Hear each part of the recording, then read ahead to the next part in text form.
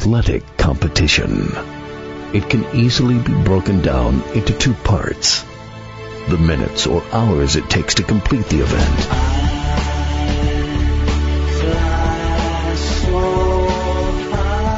then weeks, months, and years of joy or heartbreak.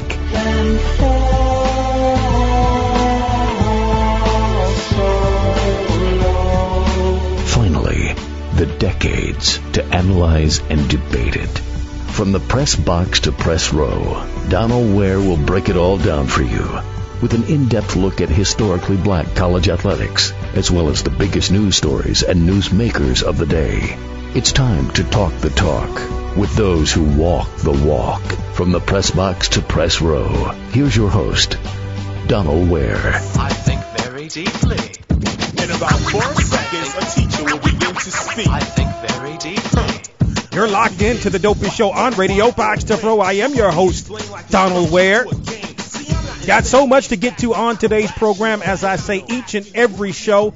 Hope you are continuing to stay safe. Just because things are starting to open back up, we're starting to get to a sense of normalcy, maybe the new normal. It does not mean we're out of the woods. As a matter of fact, we're not out of the woods. So please continue to stay safe, social distance, or really not social distance, but physical distancing. Continue to stay at least 6 feet apart. And listen, I mean, you know, I know there's a debate whether you should wear a mask or not. Why not? I realize some people aren't able to wear masks. I get it. But if you're able to, better to be safe than sorry. The last report that I got, the masks, at least if you are positive, they help you prevent from spreading the coronavirus. So please continue to be safe. As I mentioned, got so much to get to on today's program. You know, when we come on the show and what we try to do, and especially during this COVID-19 pandemic, this coronavirus has really tried to talk less about it. Obviously, when it first hit, talked a lot about it.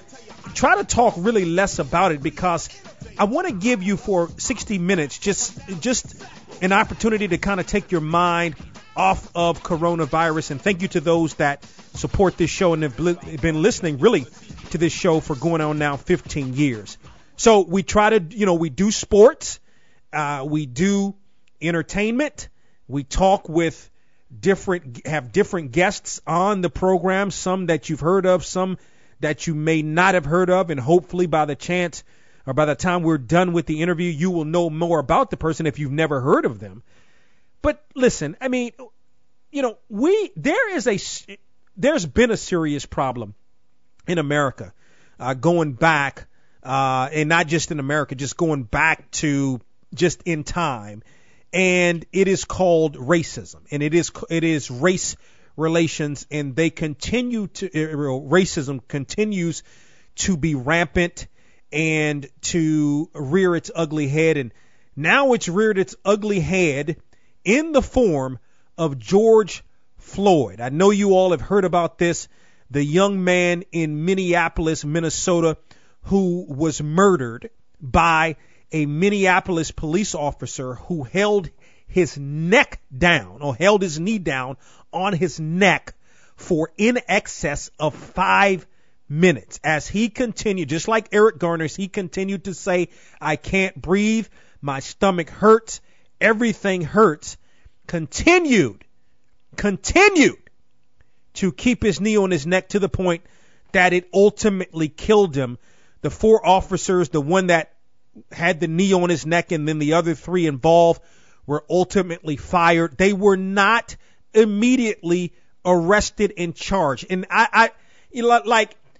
this is the thing. You have a lot of different dynamics, really, when it comes to these type of situations. You have a situation where the person, the victim, in this case, George Floyd, is murdered, but then the officers, they don't, sometimes they get put on administrative leave pending an investigation. We've heard that story over and over. But when this incident happened, these police officers were not, or these criminals were not charged. They were not charged immediately when this happened. They were fired, and it makes absolutely no sense. It is a senseless, absolutely senseless murder. I don't even know what to say. Like, I heard about this before I actually saw the video. I heard about it over and over again, and I finally went and watched the video on Wednesday, and it's bad. I mean, it's as bad as it was portrayed as I was hearing about it ever since Tuesday. And I mean, again, I don't have any words. Like, I don't even know what to say. Like, when is this going? It's a situation where we hear about these things over and over and over and over again. I mean, you going back now some 3 weeks ago to Ahmaud Arbery, who was murdered. He was the young man that was going for really a walk in the neighborhood. This is something that, I go around my neighborhood and I walk in my neighborhood really every single day. I've done it probably every single day for the last at least 60 days, every single day. And you never know. I mean, if you're black and male, you don't know you don't know if you're coming back home. Okay. It's one thing. Whenever you leave the house, anybody who leaves the house, it's no guarantee. Anything could happen. You could get into an accident. Anything could happen. But when you're a black male, it's the odds of something happening are more now, because now you have the racists and you have that element that demonizes us, that does not see us as human beings, that thinks we have no feelings. And I am sick and tired of it. And this is the thing, like, you have onlookers there in Minneapolis who were pleading and yelling and cursing at the officers. It's not like it sucks, because most of us respect the badge. You respect the uniform. You respect the badge. We appreciate what a lot. It's not, again, you can't really blanket it and say it's all police officers, but you respect the badge and respect the work that police officers do, especially in the times that we're in. So when you have all of those people that were looking on, the uniform it's not like you can come over there and it's a regular citizen and you can go knock the person off. Like, you can't even intervene. And plus, there was on the videotape, there was another officer that was visible, and apparently two other officers were around, but the other officer looked like he was trying to be confrontational towards those, particularly even the camera person that was trying to step in. It's not like you can go and, in that moment, as I sat there and watched it, I wanted to go over there and knock that officer off of George Floyd. I wanted to knock him off of George Floyd. And you can't you're helpless. And because of that, because those people who probably wanted to do something couldn't, and because of the idiocy and the pure racism of that officer and these officers, you didn't even have the other officers that, can't you look and see that if you put a knee in somebody's neck, and I think the mayor of Minneapolis had really put it appropriately. It was 5 minutes. It wasn't like it was something, a few seconds. It was 5 minutes in excess of that this officer had his knee on George Floyd. And it's just when is this going to stop? You hear the term no justice, no peace. I'm going to tell you what, I'm not an advocate for that, but I'll tell you what, that's how I feel right about now. I feel a lot of times, because it happens continuously. This is a continuing thing between black and brown people and the police. It is, something's got to be done. I don't, and really, to be honest with you, I'm not sure what it is. I don't, because, and then to make it even worse, it looks like that there was a cover-up inside of the Minneapolis Police Department. They were going to try to cover this up until ultimately the video that was made by an onlooker came out. Now, I don't know how, and I haven't seen as of yet, at least, the video, the police body cam video, which apparently was on. But, this has got to stop. It makes me so angry. I really feel for the family. I feel for this family right now who have lost a loved one to senselessness. And by the way, supposedly over a forged check or a bad check or something. It should have never, it doesn't really matter the situation. Obviously if there was if it was a confrontation and maybe if, he had a weapon or something like that, that's one thing, but it makes absolutely no sense. I don't even know what to say other than to vent my frustration behind this.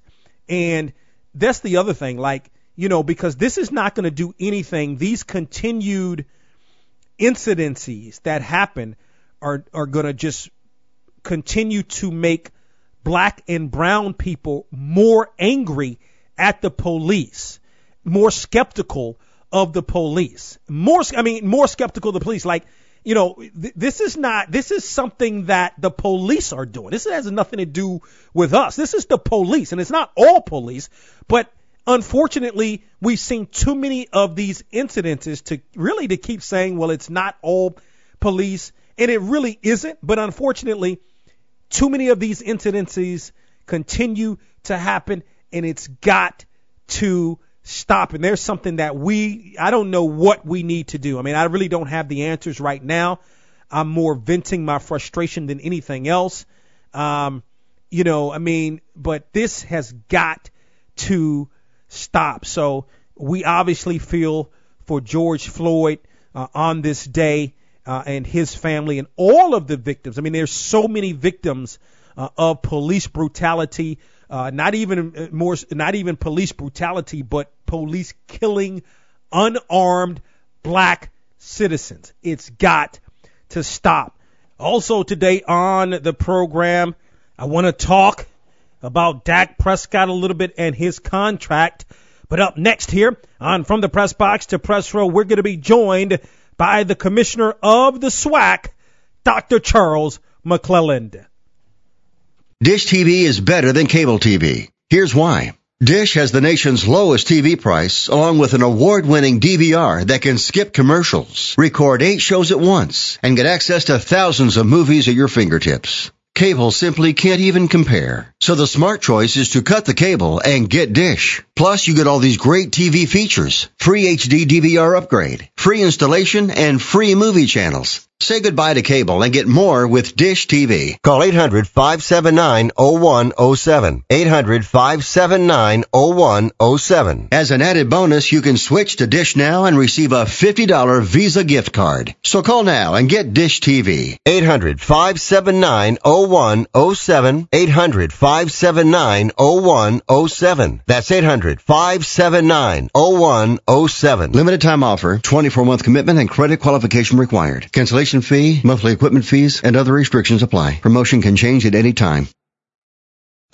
You're listening to From the Press Box to Press Row. Sit back, relax, catch your contact, sip your cognac, and let's all wash this money through this laundromat. Sneak attack, a new cast and rap worth top dollar. In fact, touch mines and I'll react like a rock waller. Who could relate? We play. Let's continue here on From the Press Box to Press Row. We're going to switch gears on the program. And as a matter of fact, during SWAC Media Day on last year, had a chance to catch up with this gentleman 2 years in as the commissioner of the SWAC, has done some awesome things with the SWAC. And as a matter of fact, he serves on the Division I men's basketball committee as well. He is Dr. Charles McClelland, joins us here on From the Press Box to Press Row. Commissioner McClelland, welcome back to the program.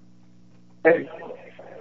On the show. It's always an exciting time to be on the show. Absolutely. Glad to have you and to really get some insight from you. Just first of all, I just want to know how you and your family are faring in this COVID-19 pandemic. We're all doing well. We have sheltered in place ever since mid-March. You talked about the men's basketball committee. I was in New York. We canceled the tournament. I flew back to Birmingham, and I've been in the house ever since, Donald. So I'm about to go crazy right now. But I would say this, and I say it publicly, if you really love your wife, because if you can stay with somebody 78 days and don't leave and you're still getting along with each other, she is my soulmate. So I would like to say hello, and I love my wife because we haven't got to fighting yet. We've gotten close twice, but we're in good shape. It's a beautiful thing. So now, wait, you haven't. So you've been. I mean, you've gone out to the grocery store, something like that, though, right? Yeah, I have gone to the grocery store, but that's not necessarily getting out. Yeah. You're talking about a commissioner, Donald, that has 70% travel all over the United States and doing all of these meetings and going to all of these fun places. And the best thing you have to look forward to now is going to the grocery store to buy some bread. That's pretty tough. Yeah. No, I agree with you. And at least early on, I mean, I think we've gotten out a little bit, at least here in North Carolina, we're in what they're calling phase 2. And so some of the restrictions have been relaxed, although I think people are, getting a little bit out of line with it. But, it's interesting. I wanted to start somewhere else, but you mentioned, as I mentioned, of course, you being on the Division I men's basketball committee. Can you take us through some of those discussions and how it all came about that the Division I men's tournament was ultimately canceled? It was a very interesting process. Being a first-year committee member, I will forever be in the history books as one of 10 members that voted to cancel the basketball championship. And I can tell you, when we arrived in New York, we arrived on that Monday night. And the first thing that we did was have an opportunity to go out as a group. We went out as a group. We discussed what was going on. And really, the majority of the conversation was in jest, to be very honest with you. Everybody is overreacting to this, this flu. Everybody gets the flu. That's just kind of how we couched it the next day. So we get in the room and we start our deliberations on, who's supposed to be in, and we start going through the process, and we get interrupted almost halfway through the first phase where Dan Gavin and his staff had to leave and take conference calls, which is highly unusual. Keep in mind, we're a sequestered group. We have an entire floor of the hotel. There's security there. I mean, all of these protocols in place. Interruptions are something that never happens. And when your leader leaves your room, that's the indication, that something is going on. So we're there day 2. Interruptions happen, and we start to have the conversation about playing, but playing without fans. We go that night to dinner, and we're meeting with the CBS group. Nice dinner, and I sat at the table with an individual that stayed in the suburb of New York called New Rochelle. They've been in the news. They've just been in the news. Yep. And they were telling me that they had brought in the National Guard because of the outbreak, not necessarily to keep people keep people from going out, but more so from keeping people going in, getting affected. That was the first indication to me that this was not the flu and this was not business as usual. So now we come in on Thursday morning. And that night is when we're sitting and we're watching TV, and I think that's when Rudy Gobert tested positive, and then all of a sudden the NBA canceled. And that really was the shot that said this thing is, way more than what we was given credit to. When I say credit to, we all look towards what can we do to have the tournament. We were looking at every scenario. This tournament has to go on. At that point in time, it ran across the committee mind, we need to be looking at the reasons why not to have the tournament. And let's start looking at this in a little bit different lens. So we came back that next day, laid everything out on the table again, not an opportunity to seed teams. And the decision was made early because obviously we were all in the middle of conference championships. we made the decision that we, as a committee, voted to cancel the tournament. It took about 3 hours in order for that decision to go up the ranks. We were kind of sitting there and sequestered. Other people were canceling their tournament. SEC canceled, Big 12 canceled. And we were left with the undaunting task of sitting there while the decisions went up, went down, and then went out publicly. A very interesting process. I know the NCAA took some heat at the time for not effectively communicating, but you're talking about a massive organization that was giving conference latitude to have their own conference tournament and was trying to do everything that they could, every scenario that they were trying to come up with to play. That's the voice of Dr. Charles McClelland. He is the commissioner of the SWAC, and he joins us here on From the Press Box to Press Row.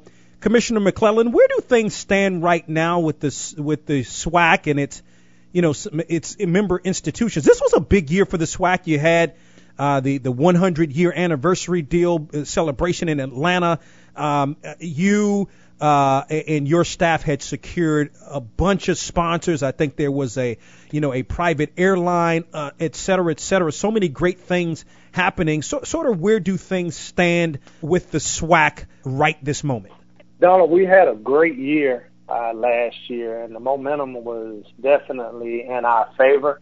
From a sponsorships perspective, we re-solidified our relationship with ESPN. We were getting more games on ESPN. Our championships were expanding. Our relationships with cities were expanding. Our membership, all one on a cohesive plan of moving forward. We're starting to get it restarted, but it's going to be difficult for us to pick up where we left off because the environment is so different. A lot of the sponsors that we were dealing with, they are negatively impacted by COVID-19.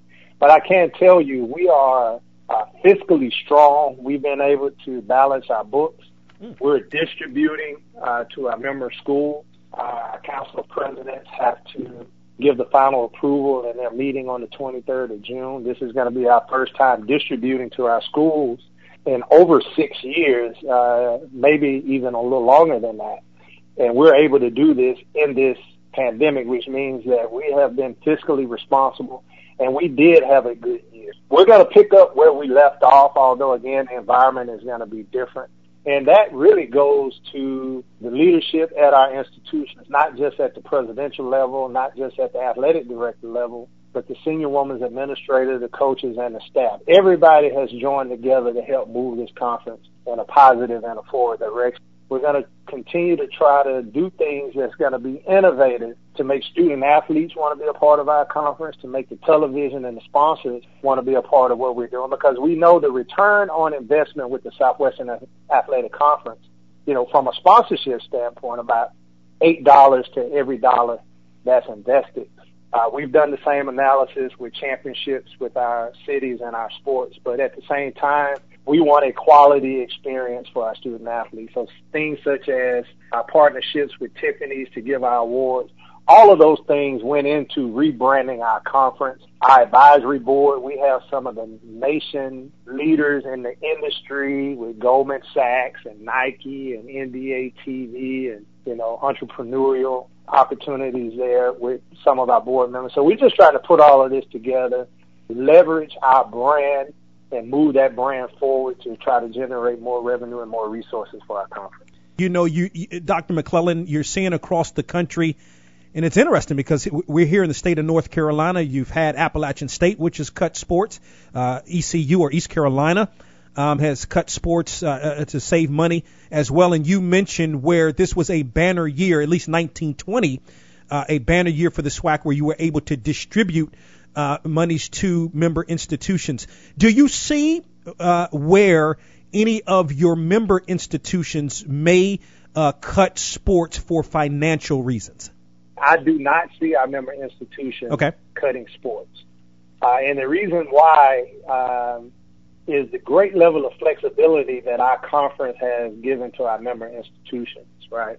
We sponsor 18 sports, but there are only 2 schools within our conference that will sponsor the maximum amount of sports, and they have the budgets to be able to support those sports. We've also put some of our Olympic sports in pods and clusters to reduce travel. So if you look at some of the plans that some of our brother and sister schools are putting out there, they're doing nothing more than duplicating what we've been doing for, the past 2 decades. So we are masters in being able to do more with less because that's the situation that we've been put in. So we are uniquely adapted to be able to deal with this COVID-19 pandemic crisis from a financial standpoint. Will it hit us? Yes. But we get hit from all directions year in and year out anyway. So a lot of the things that we already have institutionalized within our operations and within our strategic plan allows us to be flexible. And we're going to do some other things to be flexible. But from a conference standpoint, not only are our member institutions not cutting sports, we're not cutting our championships. You see that out there as well, where they're limiting teams to come. We actually want to continue to enhance the experience for our student athletes. And that's really because we want our championship to mirror what the NCAA does, and we want that to be the ultimate prize. So we've been able to do some cost savings in other areas where maybe some other conferences spent more money, and we're redirecting and have redirected that to our championships and to our student athletes experience because that is what we wanted to focus on. So I don't see any cuts. I might see some regional play or some institutions making decisions to save dollars on travel, things of that nature. But up to this point, no institution is talking about cutting any sports, and we're not talking about cutting any championships. Dr. Charles McClelland is the commissioner of the SWAC, joins us here on From the Press Box to Press Row. We're going to take a small pause for the cause, come back with more with Commissioner McClelland as you're locked into From the Press Box to Press Row. We're back here on From the Press Box to Press Row talking with SWAC Commissioner Dr. Charles McClelland. So for 2021, I mean, what are the discussions that you've had, whether it be with the NCAA, others, member institutions, because I think the question that's on everybody's mind is, will collegiate football play in 2020? Your thoughts? Well, I can tell you I just hung up with our athletic directors and our senior women's administrator, which we call our SAC committee. And we game plan football scenario, volleyball scenario, soccer scenario, and cross country scenario. We have a plan to start football on time all the way up until the 3rd week of October, which would be our drop dead date. And at that time, if we get to the 3rd week in October, we have a contingency plan to push it back to the spring. Now, a lot has to happen between institutions starting in Labor Day and then institutions starting, sometime in the spring. But we have game plan all of that out. I anticipate sports happening. When it will start, I don't know. When it will end, I don't know. But I do anticipate that we are far enough down the road to where we can test, we can isolate, we can do all of the things that we need to do as far as sanitizing and keeping our student athletes and our fans safe. But the closer we get to a vaccine, the closer we get to eliminating this virus, the better we're going to be. But I can't tell you, all of our strategic plans will call for us to start our seasons at the time that they're supposed to start in August and in September. That's interesting because I think, and again, just where, and you're right, it's we don't know. So it's ever evolving. I think where we stand right now, at least maybe in my mind and others' minds, it's sort of one of those situations where, wow, if you're in close contact. So I guess my question would be, what are some of the plans that are in place to prevent these student athletes in whatever sport it may be from getting the coronavirus? Well, no plan at this point has been solidified, only because we're still learning. We're still learning about testing. But I can tell you that we are in collaboration not only with the U.S. government, but we are in collaboration with the doctors and the chief medical officer for the NCAA. We've also put together our own COVID-19 strategic planning committee, as well as all of the local medical experts within our 10-member institutions from a city standpoint. And we're all developing best practices. In addition to that, all 32 conferences are talking, and we're sharing information about best practices. So I don't think you're going to see any plans finalized until a little closer, because they're still evolving when it comes to testing. The evolution is still about, where the virus is going to be. But I can tell you some basic components. You're going to have to test your student athletes. You're going to have to isolate your student athletes. You're going to have to social distance your fans, which means you're not going to have sold out stadiums.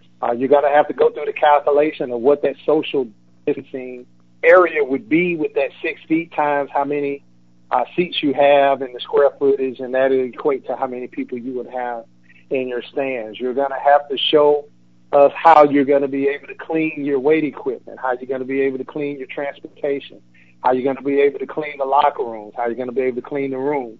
If you do have someone tested positive, how you're going to isolate, how you're going to treat. What happens if somebody tests positive? Did they come in contact with some of the student athletes that you're participating with? Is there enough to continue to play? Are you going to have to forfeit that game? Is that game going to be moved back? All of these are things that we're game planning out now. And a lot of it is going to due to where COVID-19 is at that particular time. If we said that if COVID-19 is in the same place when we start in September, Labor Day, as it is now, I think we do have a definitive plan. The one thing that I tell you is going to be cautious. You're going to have to test repeatedly. You're going to have to isolate. You're going to have to take those student athletes and put them in hotel rooms, take their temperatures, do a test, do a retest, right? So there are some tests that are reportedly coming out that's going to be cheaper than what the tests now are. Some of our schools have already checked with their insurance companies, and they're going to be able to provide tests. We have our medical officers there. So, again, Donald, I can't tell you today that all of those things have been etched in stone and solidified. We have a lot of information, but there's still a lot more planning that has to happen. A couple of more thoughts. Dr. Charles McClelland is the commissioner of the SWAC, joins us here on the program. So the plan is for your member institutions, as long as social distancing is practiced, to have fans in the stands. COVID-19 would dictate whether or not we play football, we play volleyball, we play soccer, or we run cross country. It would also predict whether or not we'll have people in the stands. So we want to be flexible and fluid, but you have to plan in order for us to be ready if we can be ready. That's not to say we will play in the fall and the football season might start the first week in October, and we might have to push it back and play through December and possibly January. We're game planning for all of those scenarios. We do have plans in place that if we play, then these are the things that have to happen in order for us to play safely. And all of these medical experts are there. That lends the question, and I know you haven't asked the question, but I know you're a great reporter. I know this is your next question. What happens if a school isn't ready? Do you move forward as a conference? And the answer to that is maybe, maybe not. If the majority of our schools have plans and they feel safe and they have everything in place to play, and one or two schools don't, I do not think that we will hold up our conference in playing. But if the majority of the schools do not have those things in place, then you probably will not see us play. So again, we have to be flexible, we have to be fluid, and all of our planning is going to ensure that health and safety is going to be of the utmost importance in any and everything that we do. So obviously there's a plan in place if you do have, if a student athlete were to in fact test positive for the coronavirus. That would be would that be more of an isolation deal if it's just an athlete or two? Isolating those student athletes, Donald, to if there was a massive level of contact, isolating the entire team and then figuring out how you finish the remainder of the season with that team. Do they miss 2 weeks? Do you give them a bye? Do you extend the season? All of those are scenarios that are on the table that we're considering. Last thought, Commissioner, and we're joined by, of course, Dr. Charles McClelland, the Commissioner of the SWAC. We appreciate the time. I got to ask about this, and this deals with the APR. And there's a couple of member institutions that are on the APR list banned from postseason play. Is this Can you speak to this a little bit? Because, sort of year in and year out, I hear about, it's a lot of HBCU schools. There are SWAC schools that are involved. Is there something more that can be done so that these schools aren't on the list? Is there something that maybe the NCAA needs to do as well? Well, I'm going to approach that question twofold, Donald. I was an athletic director at Texas Southern University, where we had the nation's lowest APR. We had the nation's lowest graduation rate. As a matter of fact, when I came in and I asked what did my APR equal to in graduation, and the NCAA couldn't even give me an answer. It was that low. It was a matter of survival for Texas Southern University. I went to then President John Rutley and said, if you don't give me the resources, sir, to hire the competent individuals that we need here at Texas Southern, and again, that's not to say that the individuals there wasn't competent. We only had 2. I needed 8 competent individuals to be able to get the job done. We're going to lose the athletics program. And Dr. Rutley made the commitment and gave me the resources for me to go out and hire the individuals that was needed in order to turn it around. And if you look at TSU's APR today, they've gone from a graduation rate of less than 15% to now they're in the 74% range, 75% range in their student athletes. And if I'm not mistaken, their overall institutional APR is somewhere around a 969. Which is up there with the big boys. So I am of the opinion it can be done, but it can only be done with the requisite amount of resources. And I think that's where you can look to the NCAA. We've made the decision to be Division I.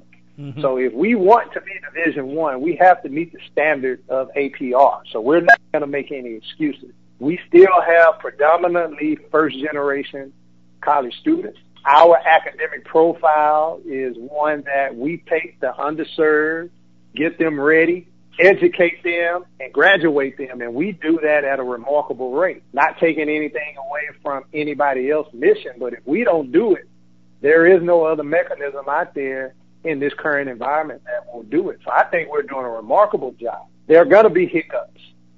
There will always be hiccups only because we are a limited resource institution. What we have to work on within the Southwestern Athletic Conference is a strategic plan of getting the right people in the right place to be able to help those institutions that might not have all of the resources in order to get this done. And that is a plan we're working on. We have some experts in our office that know APR.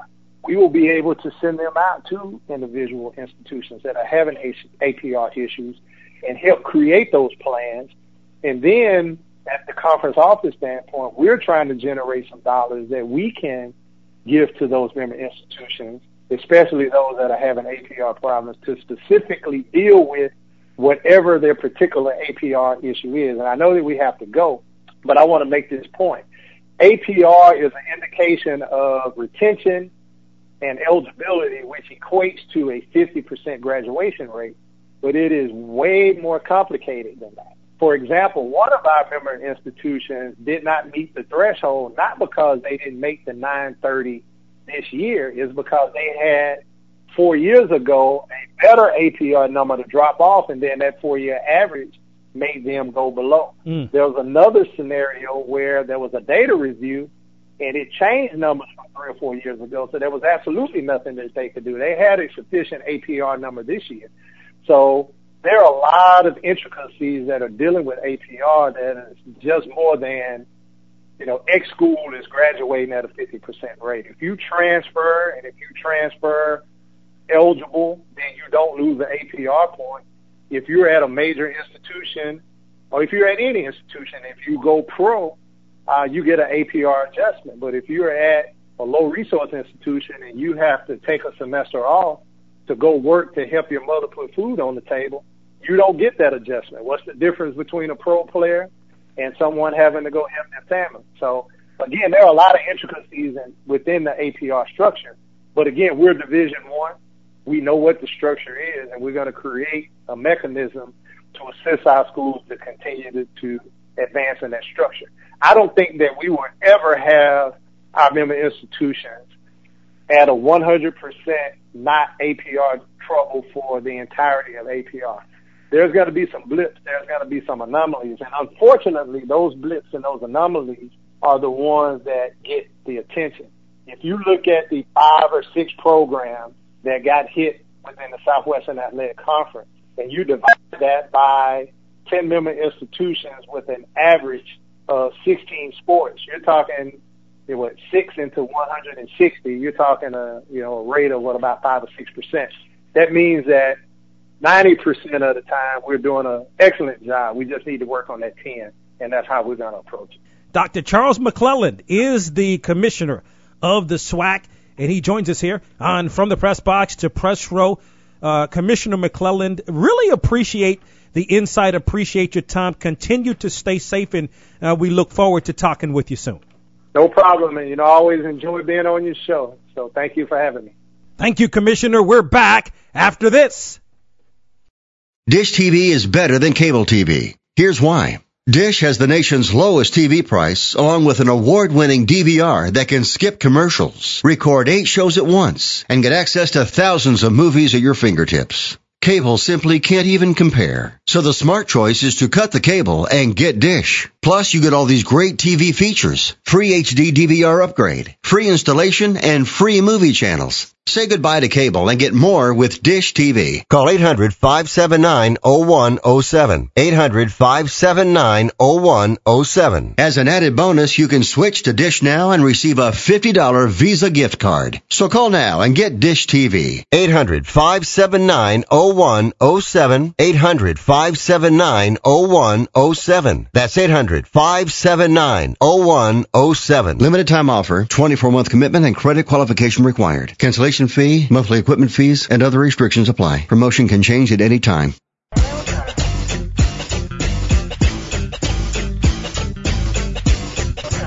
It's Donald Ware, from the Press Box to Press Row.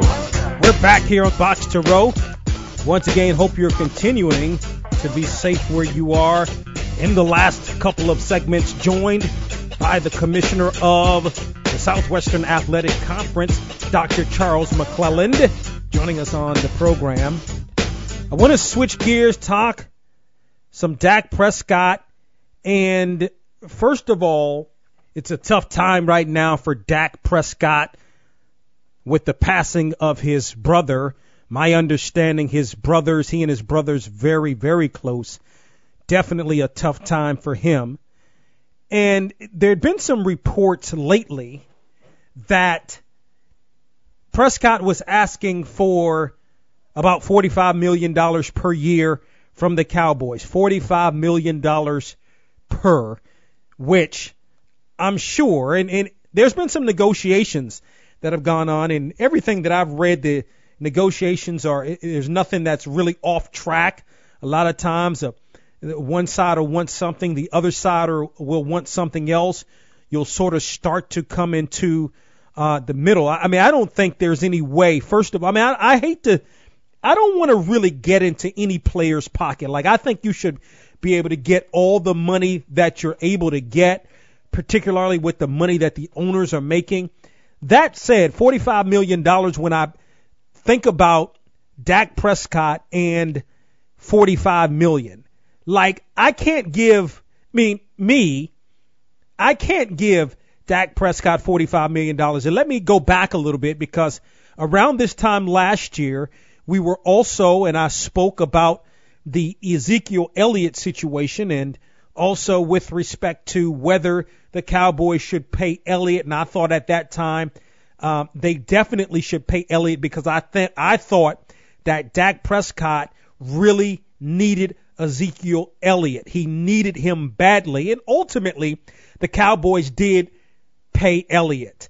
With that being said, and I went on to further say that I thought Dak's a solid quarterback. I still don't think he's great, but even before the 2019 season, I thought he was an average quarterback before 2019.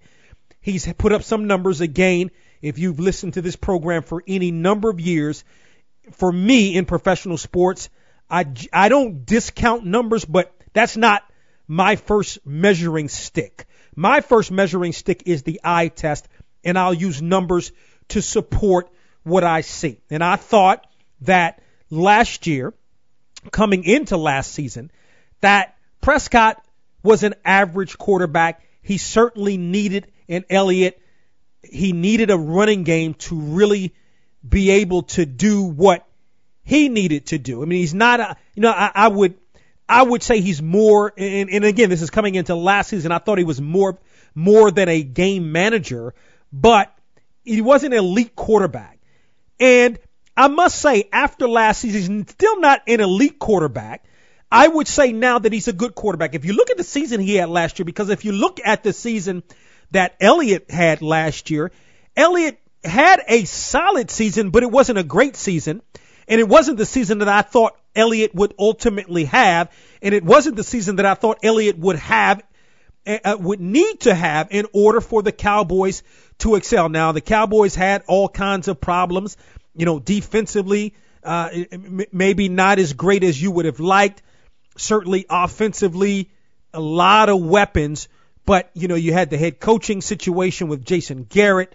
And I mean, the Cowboys 8-8. I mean, they essentially, the Cowboys gave the division away to the Eagles. The division was up for grabs and the Cowboys gave it away. Ultimately, Jason Garrett was fired, should have been fired a long time ago, but rightfully so. With that said, I thought that Prescott had a really good season. Like, he had a really, really good season. Again, Elliott was solid, but not like the Elliott we've seen in years past. So for me, definitely Prescott's stock went up, and certainly with him asking for a contract because he's going into his fifth year, he's still on that rookie contract. I would say right now that he's certainly underpaid, but to ask for 45, I mean, you can ask.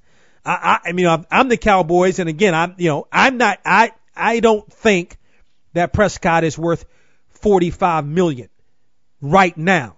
That said, the Cowboys have put the franchise tag on him. He has yet to sign the tender. He has until July 15th to sign that tender.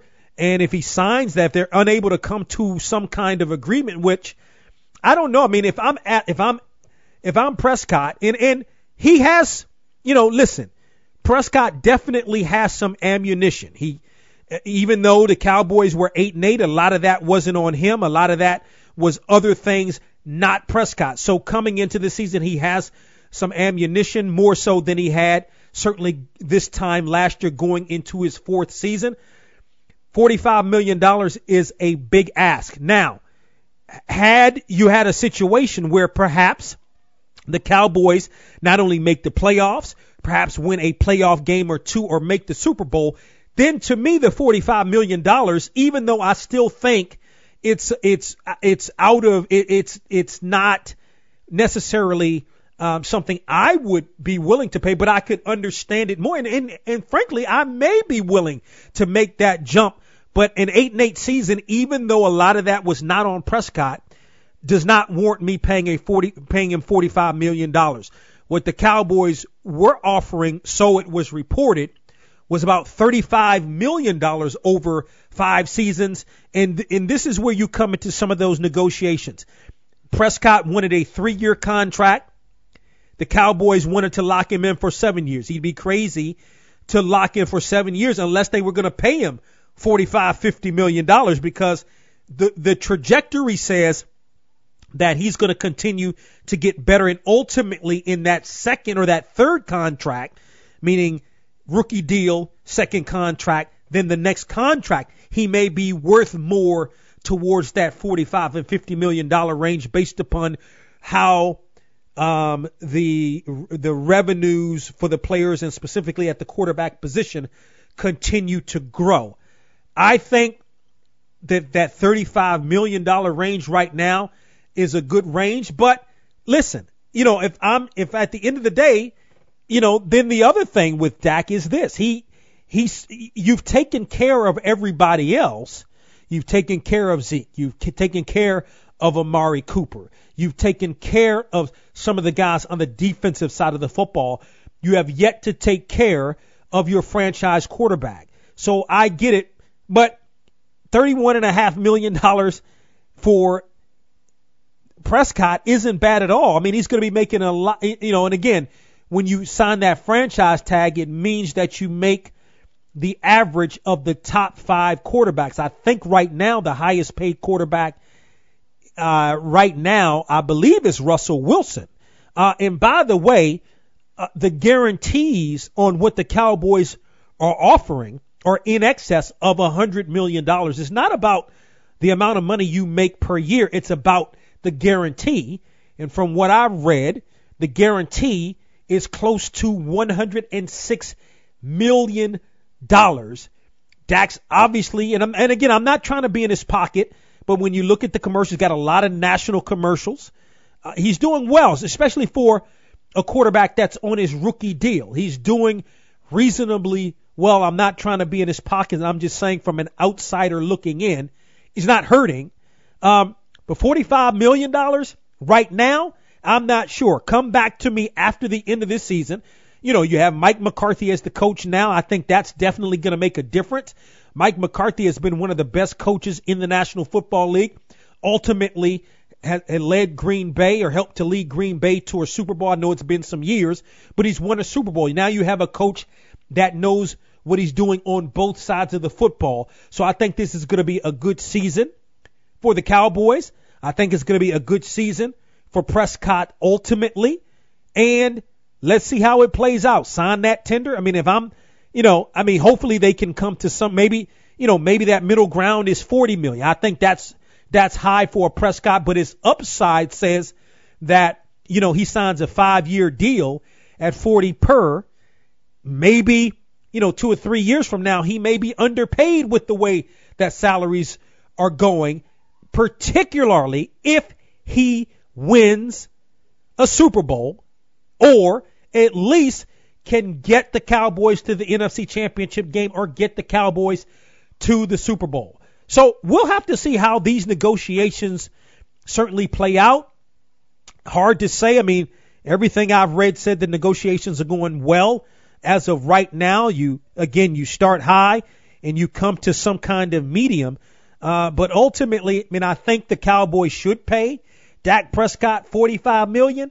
Nah, not right now. But ultimately and hopefully, and maybe that's one of the reasons that ultimately, you have an Andy Dalton as a backup. Something doesn't go right come next year.